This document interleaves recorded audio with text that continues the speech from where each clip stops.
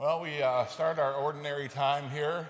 Back to ordinariness, maybe so, but there's nothing ordinary about Jesus, of course. We start ordinary time listening to Isaiah this week. We heard him all through Advent, all through the Christmas season. He's got a lot to say, one of the longest prophets in the Old Testament. And we also start with John the Baptist, listening to him give his witness statement to the world. I want to start with Isaiah, though, today. He makes two statements in his in this reading today that kind of synopsize Old Testament Israel and us. First statement, "You are my servant Israel, to whom I show my glory." God selected Israel. What did it say about him? He's the apple of my eye. And that's nothing to get jealous about. Israel was selected. And they are the apple of God's eye. In that selection, though, came great responsibility for them. They had to do things better than anybody else, because that's what God expected of them. How else do you show the glory of God? By being ordinary. No, we have to be a little bit better than that. They had lots of successes and they had lots of failures. Now we, the church, the bride of Christ, the servant of God, intended to magnify the glory of God to the world. We're the same way. God expects a lot from us in the church. To be a member of Christ's body, that has great responsibility too. The church is to show the unity of God, three in one, and give correct praise that attracts people to God. That's what our mission is. Of course, if we're known Christians and we don't uphold that, we're not really praising God. We're not giving glory to God. Often we sin, and of course, that's nothing God wants in our lives. Israel and the church have a long history of this sin, and God has a longer history of forgiveness, though, and bringing us back. We glorify God well as church, I think, in many ways. In the collective conscience of people, when things are going bad in your life, where are you going to turn?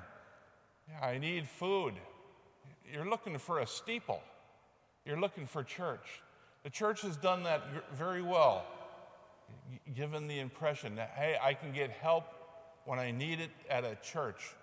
When things are going their worst they can possibly go, you would seek out God. You would seek out a church. There's a collective instinct about that. I've had plenty of people come to the rectory here, wherever I've lived, asking for help. That's what the church does. The second line today from Isaiah is the last one from his reading. "I make you a light to the nations, and so my salvation reaches the ends of the earth." Israel did that.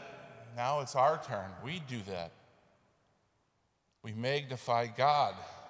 Christ time or Christmas time, Jesus came to the world, the light of the world. We magnify that by our actions. For us, humility takes the spotlight off of us and redirects it to God.